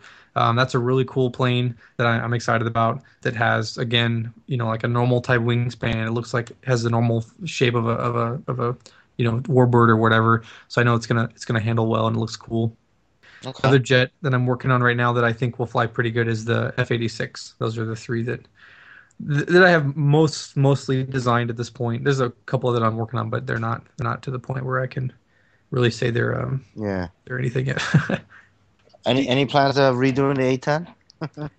Yeah, I'm gonna do a V2, and it'll be for two reasons. One, I want to address some of the design, just changes I've implemented at this point or techniques that I've added that Yeah. are better. And then two, I want to make it ready for the kit. So when I release V2, it'll have a kit option as well. So with any design, not any design, most designs, they're not ready to be turned into a laser kit by Mm-hmm. default. There's a lot of tweaks you have to do, maybe sizing changes because of the way a kit goes together or the way it fits in the box or whatever. There's a lot Sure. of additional things you have to account for Mm-hmm. that I'll have to kind of play with. So there may be some changes to make it kittable. Right. Well, let me know when that comes out because I'm dying to get an A10 flying. And I You try. will know. You will know. I think at this point, even though it wasn't the most built model that I've ever designed, it is the most popular. More people talk about it, ask about it, and it has the biggest following so far. So I think that one will be good to do the version 2 and kind of give it some new shine. So Yeah, definitely. Steve wants to justify the scars he has on his hands from trying to get the one he Trying to has together. practice the cells and try to get the EDFs going. I mean, I don't have any scars on my hand, but I took a big chunk of my skin off because I got hot glue all over my hand. And I was just like, it's hot. I'm just gonna What do I peel it do? off. I'm just gonna peel it off. And off came with my skin. So Your skin came off too, yeah. so right now it's sitting there, wing, fuselage, tail, no engines, no nacelles. Is this like a free wing one or something, or what is No, this? this is your design, version 1. Oh, this is Yeah, yeah. That's what people asking. It's a good That's build so video awesome. because I need to know how to get those motors mounted without burning my hands and. Yeah. Awesome. Okay. But yeah, I'll talk. Maybe you can send me some pictures of how you did yours or a finished version of specific parts that I have questions about. So Yeah, we can chat about that. awesome. That L-39 is an interesting plane, man. I love to see how. Now, are you going to do the Yeah. wingtip, whatever they are on the wingtips? Oh, yeah. Those little weights, yeah, not weights, So all the ones that I mentioned there will be using my new design technique. So once I work out the kinks there, those will be ones that I release with that technique. So it'll be totally scale, all the bells and whistles. It's gonna look sweet. Nice. Yeah, that's Cool. a cool plane. And that's awesome that you do stuff. Like you said, everybody can go out and buy a Mustang, and probably everybody has a Mustang somewhere. Mm-hmm. I have like 3 of them. 4 of them? Yeah. I mean, it's a great plane. It's a great plane. I don't want to spend the time designing it when it's already, it's already Yeah. a thing, so. I have a foam one that I bought, and 3 different ones that I've made out of Dollar Tree foam, like a small, medium, and large. Right. But yeah, that's great, man.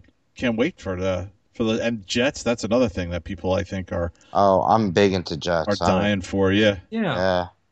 Yeah, it'll be fun. Steve It's a has new an idea. challenge, really. Yeah. Steve has an idea. He wants to take a 6S setup and put it in the Vigan, and I'm curious to see how that does.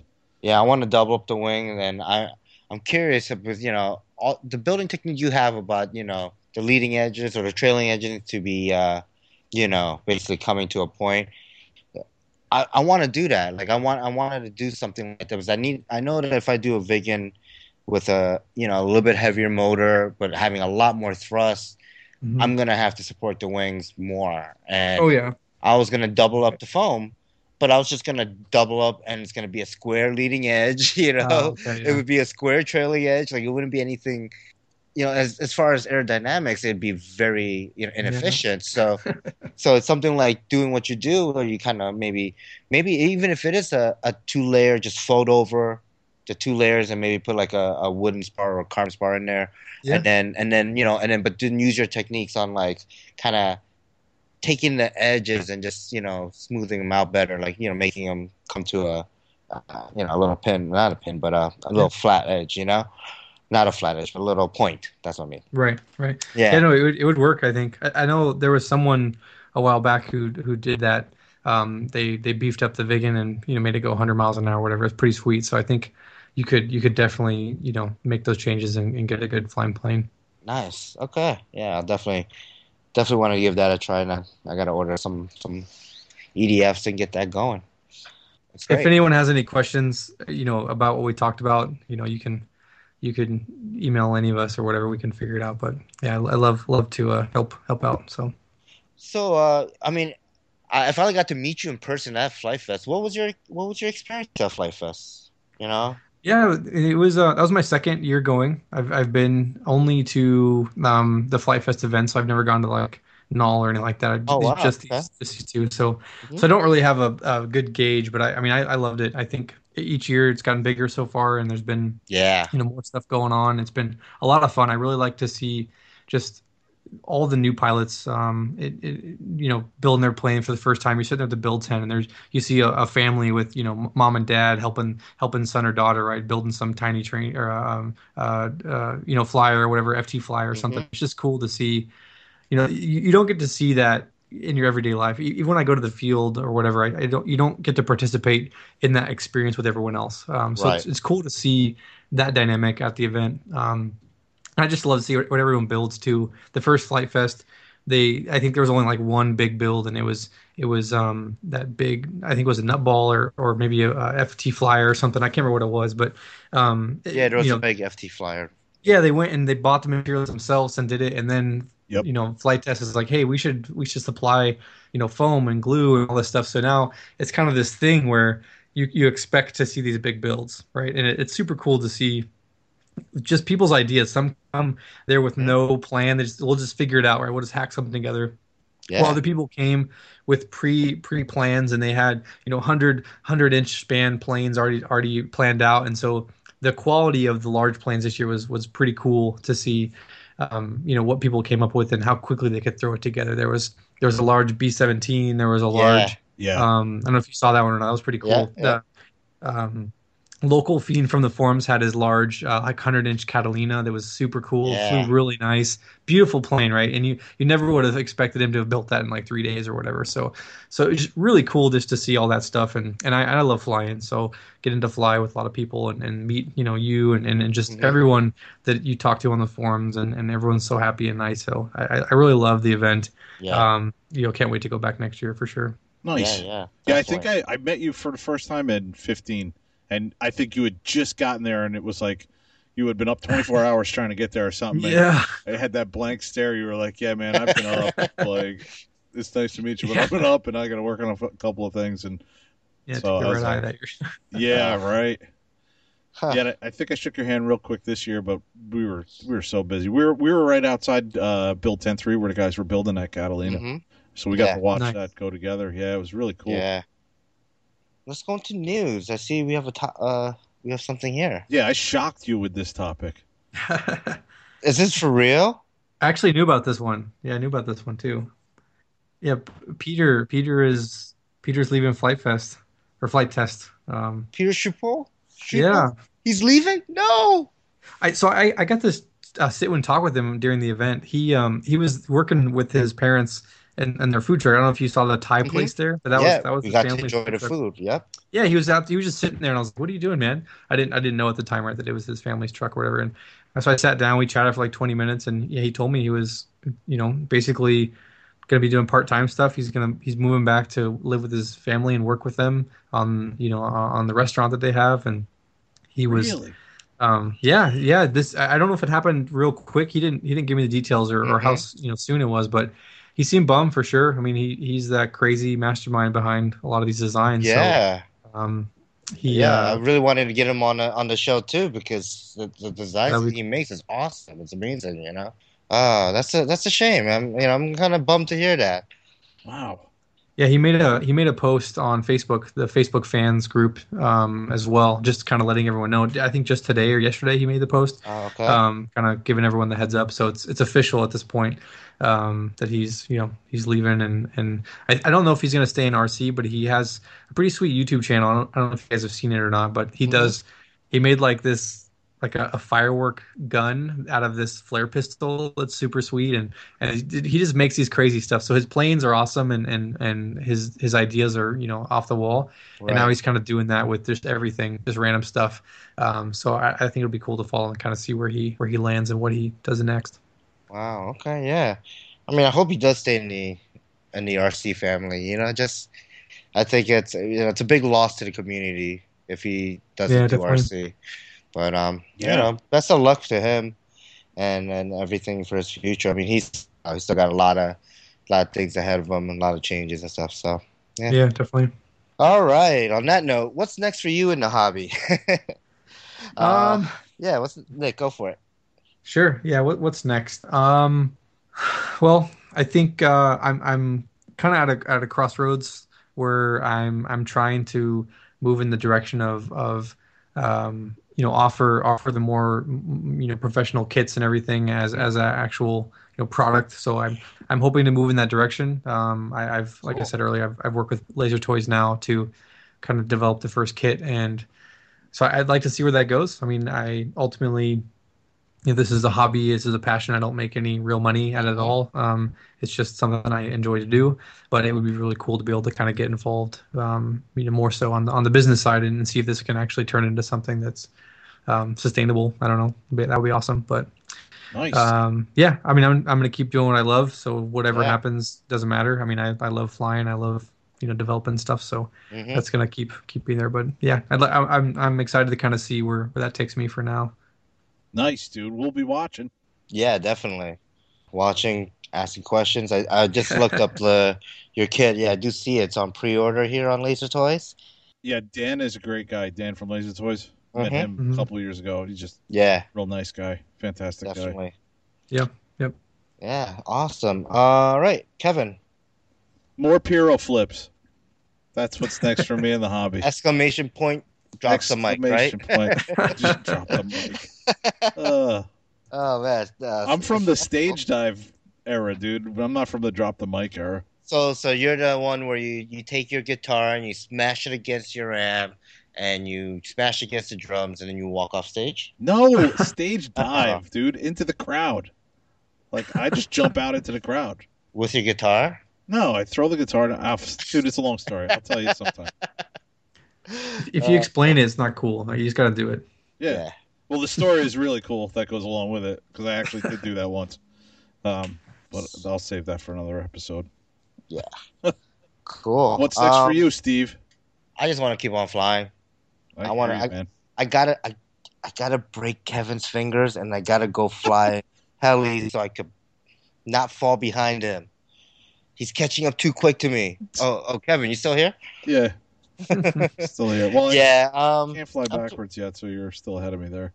Yeah, but I can't fly forwards anymore, or barely. I could barely fly forwards, I should say. What I'm gonna be doing is all. I noticed that all my moves are kind of all my helicopter tricks or acrobatic stuff that I do is all kind of to the right, always going kind of from left to right. Yeah. I'm gonna try doing everything flipped the other way. Yep. So next time I go to the field, I'm gonna do my loops right to left, and do just all that stuff. My circuit, I want to now put my circuits on my left side and not my right side, and then that way I can hopefully learn to transition my circuits into figure eights to like upright hurricane to inverted hurricane, and then back to upright and all that type of fun heli nonsense and confusion. So yeah, I want to go fly. I am working on a charging case. I guess, quote unquote, version 2. My version 1 was very short lived because I ended up getting a brand new power supply. Not power supply, a brand new charger, like a week after I kind of got the top case done for the version 1. But I've gotten all the acrylic I needed. I started getting all my logos that I want to have on the case, on the top case. Started cutting those out and etching those into clear acrylic. I'm gonna have a top case that's black acrylic, and then and then have the acrylic kind of like cut out and then shine through with some LEDs. So I have a. Yeah, you posted some pictures, man. That looked awesome. You were firing the laser. I was firing up the laser. It Yeah, looked great, man. I was firing up the laser, and I was also getting a headache and probably getting a little high. I probably shouldn't sit in that room while that acrylic plastic is burning, but No, yeah, know. definitely not. Dude, you work in Brooklyn. You get high taking the train out there, just breathing the air, dude. that's true. and other things as I walk through the streets. Yeah. Other burning things. Yeah, but yeah, I mean that's kind of where I'm gonna be at. Charging case, finish off the FT Sparrow because I want to have that little plane ready to go when Chloe gets back from her summer trip. I want to make sure if that's flying good, I want to build her one, and we'll go fly some Sparrows together. And yeah, that's about it. So, dude, right. I know Nick says he's got to get out of here, so I just wanted to tell him thanks for coming on the show, Nick. It was great having you on. I can't wait to sit and check out the models that you've come up with, and I'll probably pick one up here or there, man. I'm really interested in that L39, man. That's a cool jet, man. A10. I might pick up this the Chipmunk, or at least get the plans and go through your the build. But because I do like when I saw that at Flight Fest, I was amazed how smooth, how it flew on on rails. It was super quick. It had a great sound to it. Like everything about it was not traditional to a Dollar Tree foam board plane, So I probably will try one of these and try to learn your specific building techniques and stuff, so I can apply it to some other custom builds I want to do. So yeah, definitely. And then hopefully by then I'll finish this off, and then you'll have the A10 V2 ready. hit, nudge, nudge. Jeez.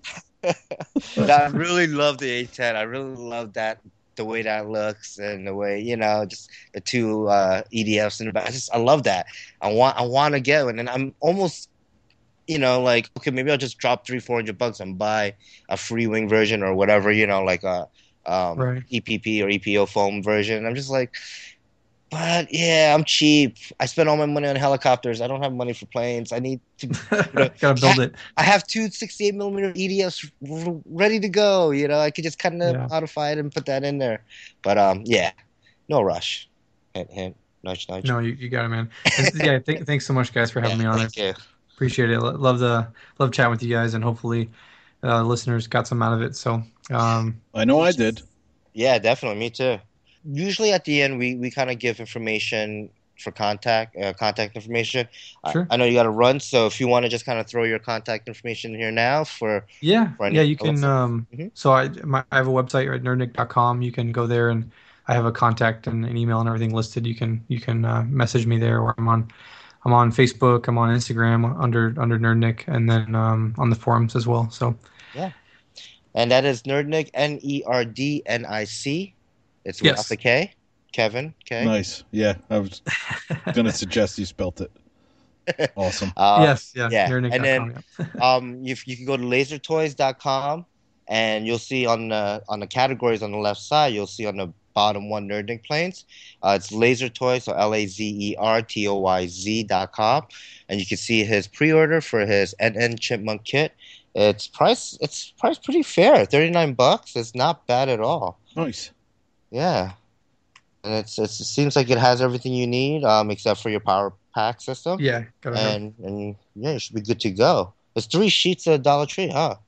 Yep, yeah, 3 sheets. Nice, cool. All right, so cool, guys.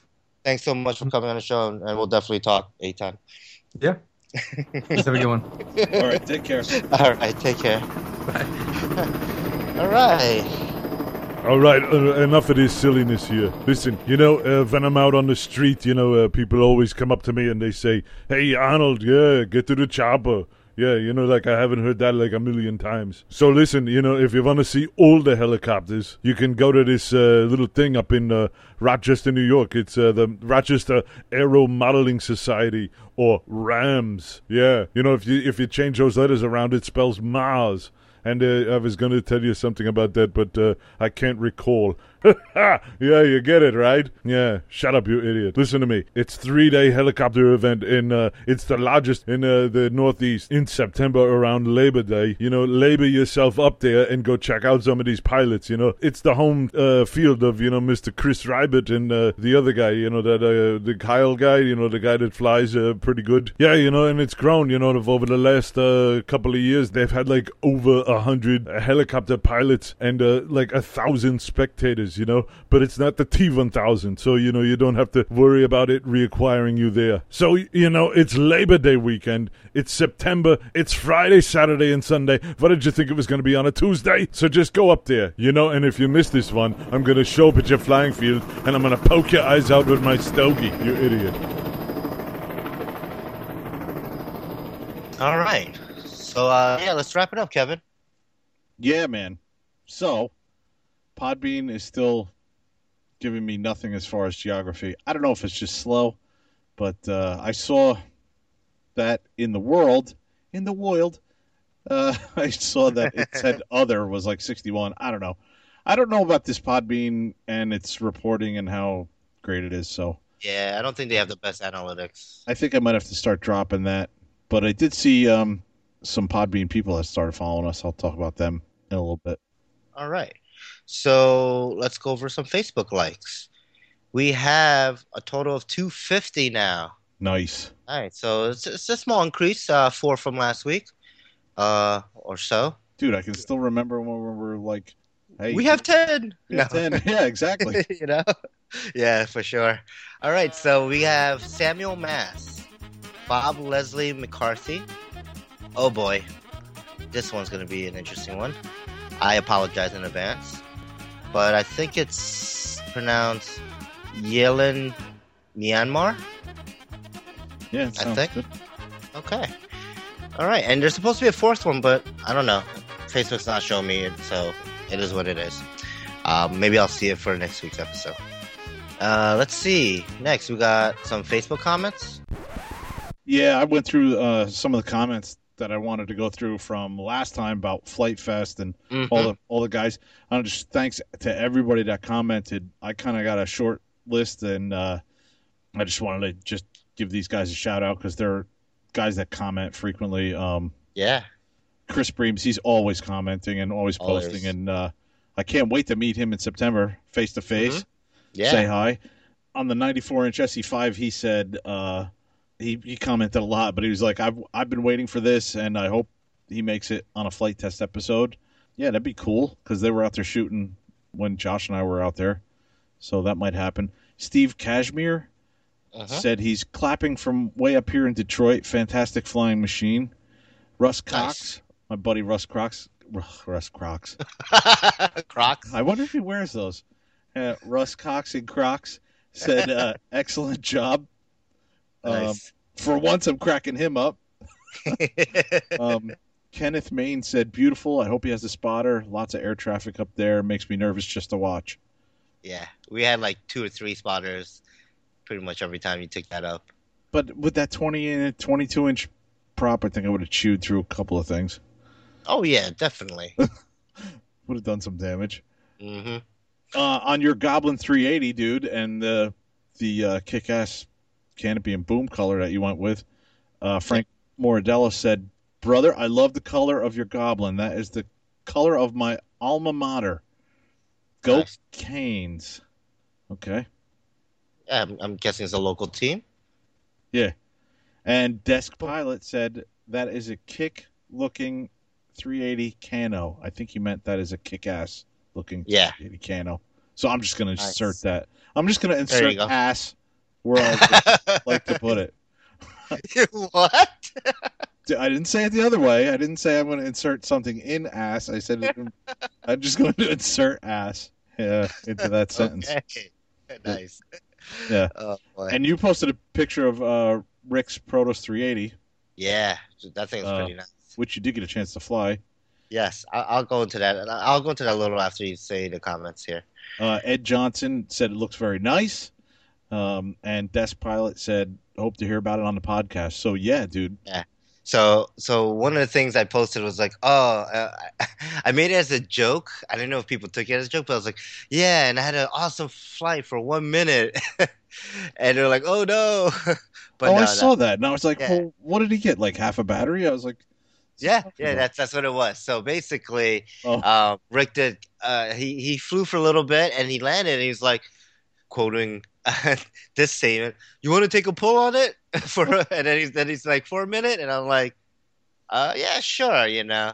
I gotta say the Proto 380 felt real nice to fly.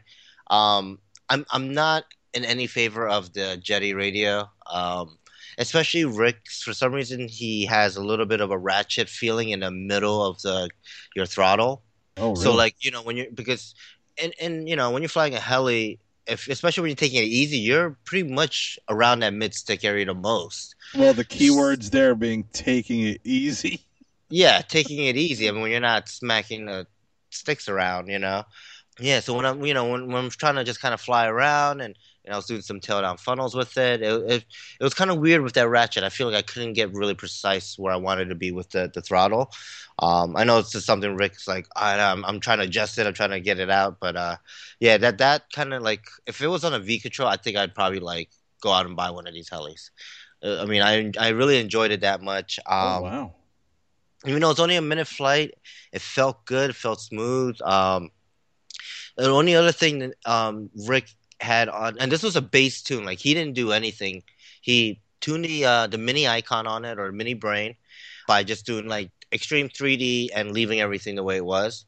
The cyclic rate was incredibly fast. I mean, it felt like a 120 on a V bar or V controller or a little bit faster. A little more of the agility or rates being cranked up, but the Wow. tail was really slow, so it's hard for me to do anything coordinated. So doing the funnels, where you have to coordinate, using your tail, moving the tail while you're giving right aileron or whatever, or left aileron. That was a little bit like ooh, I can't keep the tail like where I want it to be because I'm either moving the cyclic too much or I'm not moving the tail enough, and that's just the radio, right? That's just the transmitter and the setup. The heli itself felt real nice. With his radio, I did have a pretty hard landing, I'll say, on it. So Oh, sorry, boy. Rick. Since I think that was like the third flight. Yeah, I couldn't figure out where throttle hold was. Like I knew which switch it was, but I couldn't feel for it, and it was hard for me to click it. So I kind of clicked it while I pull. I did what Nick did with my heli. When he hit throttle hold with his right hand, he pulled back a little. His throttle hold's on the left hand, which I'm totally not used to. So I hit throttle Oh, hold and I pulled a little negative on the click. So it came down pretty quick and then kind of flared it up at the last second. And it kind of, it had gorilla gears. It bounced a little, but it didn't tip over. Nothing broke. It was all good. oh, okay. But yeah. But I did get a chance to fly it. Desk Pilot did ask if I was gonna get one. And the answer is pretty much no, because I have a Goblin 380, and in that size, I don't need another 380 size heli. But I am really hard considering either the Logo 690. It's up between that or the Protos Max V2. So Okay. I am leaning towards the Max a little, but Anthony's Hobby Shop is making a pretty good deal on a used one. So the Nice. Logo 690, it might be. I don't know. We'll see. It's just still up in the air. One thing I'll mention, hopefully my girl doesn't listen to our podcast, is I was at the field on Sunday and she calls me, she's and I was like, oh yeah, I'm gonna be heading out soon, and she's like, oh, I got another job interview, and I was like, yeah, awesome. You gonna buy me a helicopter when you get a job? She's like, well, if I get a job before your birthday, which is in 2 weeks now, yeah, I'll get you a heli. Oh, jeez. So I'm like, Anthony, you heard this right? You're my witness. Oh, God. So Oh, man. obviously, I'm not gonna have her spend a lot of money, but I told her, I was like, well, Anthony's selling a 690, for this price. She's like, okay. So we'll see. We'll see if that happens. But I am very interested in buying another 700 size heli. If I do buy another 700, the airframe for my 570 will definitely go up for sale. Oh, no. I don't need a middle if I'm gonna have a lot of small and a lot of big. Jeez. And now that I have the room in the car, like with the new car, space is not an issue, and that was the original reason why I bought a 570, is to have something that can easily transport and be in the middle between the 700 and the 380. But yeah, at this point, I think having two 700s, maybe three in the before the end of the year or by next Wait a minute, 3? Well, yeah, I'm thinking about if I get the 690, I'll still want to buy Max V2. Oh my god, dude! But that'll be later. That'll be like a winter project, you know. That's much later. So, I'd ask you if your job was hiring, but I don't want to go to Brooklyn. no, it's more of a a tax refund thing. Oh, So okay. like when February comes around and I get my little lump sum of overpaid taxes, I will have some extra funds to throw into the hobby. So let's continue on the Facebook comments. I just wanted to ask you: did you fly any of Rick's other Protos models or anything else on the? I flew his Protos Max twice. Is that the way you flew it on the Jetty? I flew it on Jetty, and I don't want to say hate. It's a strong word, but I very dislike Jetty radios. I don't know what's about it. Maybe because I'm so used to the Spectrum and V Control now, and Spectrum V Control, the gimbals feel very similar. You know, you've held my radio. It's it's very similar gimbals, very similar layout. The Jetty the layout's just kind of wacky in my opinion. One of the also things, it's probably just Rick's radio specifically, is he has these switch covers that are like big metal switch covers. Okay. And I don't like that. I like to put my fingers between the switches, so I'm in contact with them at all times, and I can click them when I need to, without moving my hand too much. This one, like because the way it is, I have to kind of like take my hand out of the position and then click on it, and I don't have really big hands, so it doesn't, it doesn't really fit me ergonomically right. So, you have small hands like Donald Trump? Does Donald Trump have small hands? Yeah. I don't know. You haven't seen his hands? No, China.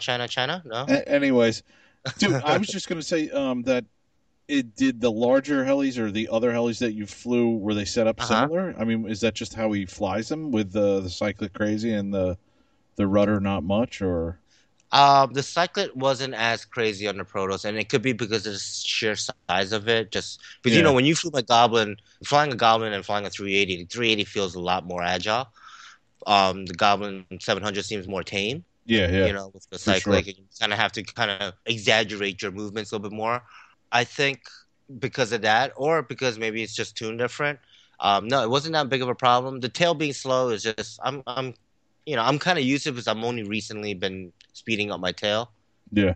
So that's not really that big of a deal. But yeah, when the Cyclic is too twitchy or too touchy, that it makes you nervous, right? Because you can easily go too far, and then you have to correct, and then you go too far correcting. So it's just a preference. And I think if I were to, have that heli on a Neo, tuned the way I like it, I'm sure it would fly just like my 380, but lighter. It would fly just like like the Protos Max. I know will fly like my Goblin 700 for the most part. Just kind of sound a little different, and have a little bit different disc loading. Yeah. But yeah, I love that size. I really do love the 700 size. Nice. But yeah. So one more comment was on Wayne's awesome picture of your 570 that you're going to sell, inverted. Still never crashed. in the tall whatever that is, grass, bean field. I think that's whatever. Like hay. I think that's the bottom of hay. They cut the hay down.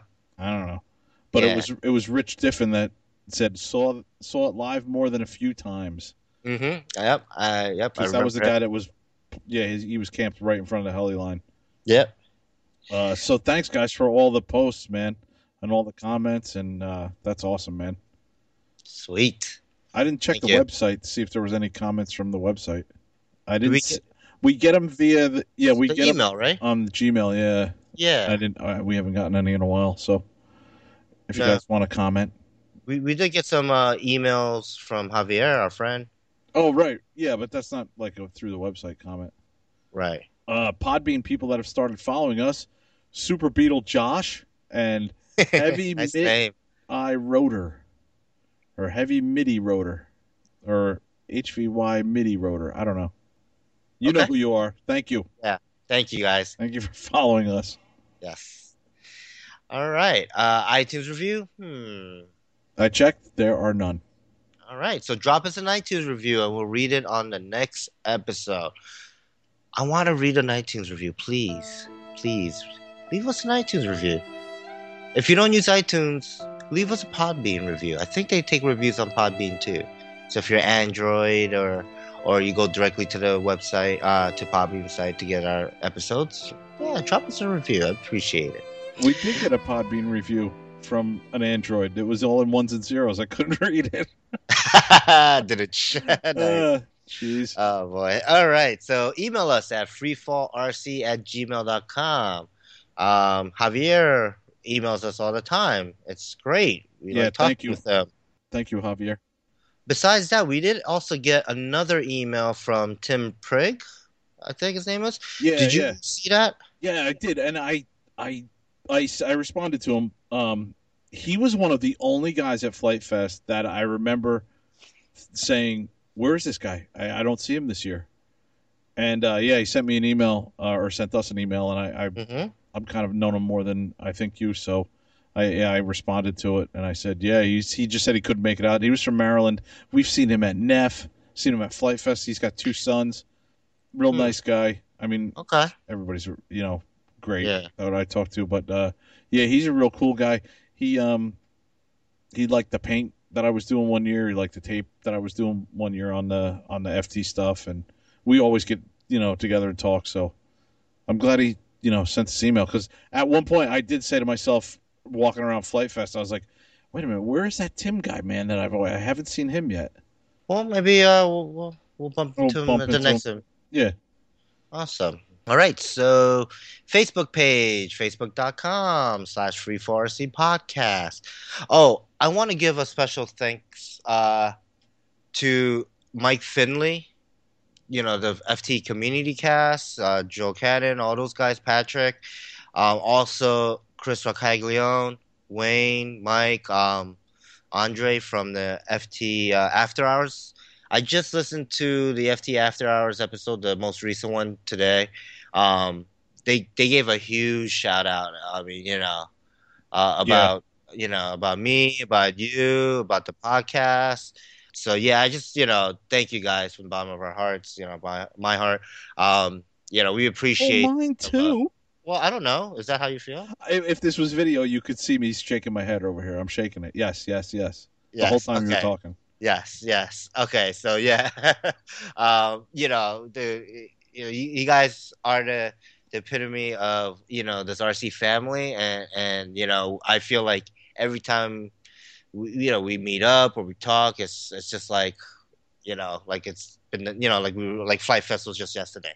So I just want to thank them for the huge shout out on their podcast. I know we're gonna get together with the FT Community Cast, and hopefully do a podcast together, because that'll be a lot of fun. And they even said on the Flight Test After Hours one, they were like, we might have a few things slip out here or there, and I think Chris said that'll be on the After Hours podcast. Oh yeah, right. But our forum is uncensored, so it's pretty. Yeah, we are marked explicit, so no holds barred. Just if it comes out. Yeah. It's guys talking. Yeah. And Kevin can do what he did with the last episode. Beep. Those beeps are loud. Yeah, I know, and I gotta tone them down too. Yeah, I'm sorry. Yeah, those beeps were loud. I was like, oh, that's my ear. Yeah. I'm like, I guess I said a bad word. Yeah, you said the F word. Did I? Yeah, you said. I don't F, do that. You said F, that must suck, and I was like, oh, you were rhyming there. But I figured the only reason I did that was because I figured, we did a show about Flight Fest recap, and it might be some young guys and girls that listen to it, and I totally understand. So, all right. Don't forget to check out our webpage, freefallrcpodcast.com. Chris is always hooking up the content on there.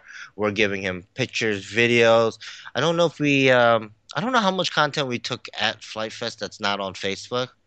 But maybe we should coordinate with Chris and see if we could pull those things off our devices, our phones, off of Nick's phone, and get them up on our Google Share, so we could have those posted on our website too. Yeah. I think any of these big major events, maybe not like NEF, but for something like, Flight Fest, if we do IRCHA, Chris's event for sure, we should definitely, I would like to have like an events page where we have a gallery for all these events and pictures and memories that, we can always look back to, because I won't remember your name, but when I see your face, I will remember you. So, so that'll definitely be awesome. All right, we got the Flight Test forums. Say hello to Nick. Hi, It's Nick. located off the field, audio and video production, other than Flight Test Podcast, and then Freefall RC Podcast, right next to our friends at the Flight Test Community Cast. So from all of us at Freefall RC Podcast, thanks for listening. Free our skies, and we'll see you next time. See ya. Laters. All of us. It's me and you, dude. Well, I mean, I include Nick and Chris too, because they are part of the crew. Even if they're not, yeah, right? All of us. Yeah. Yeah. What now? That Drop was the mic.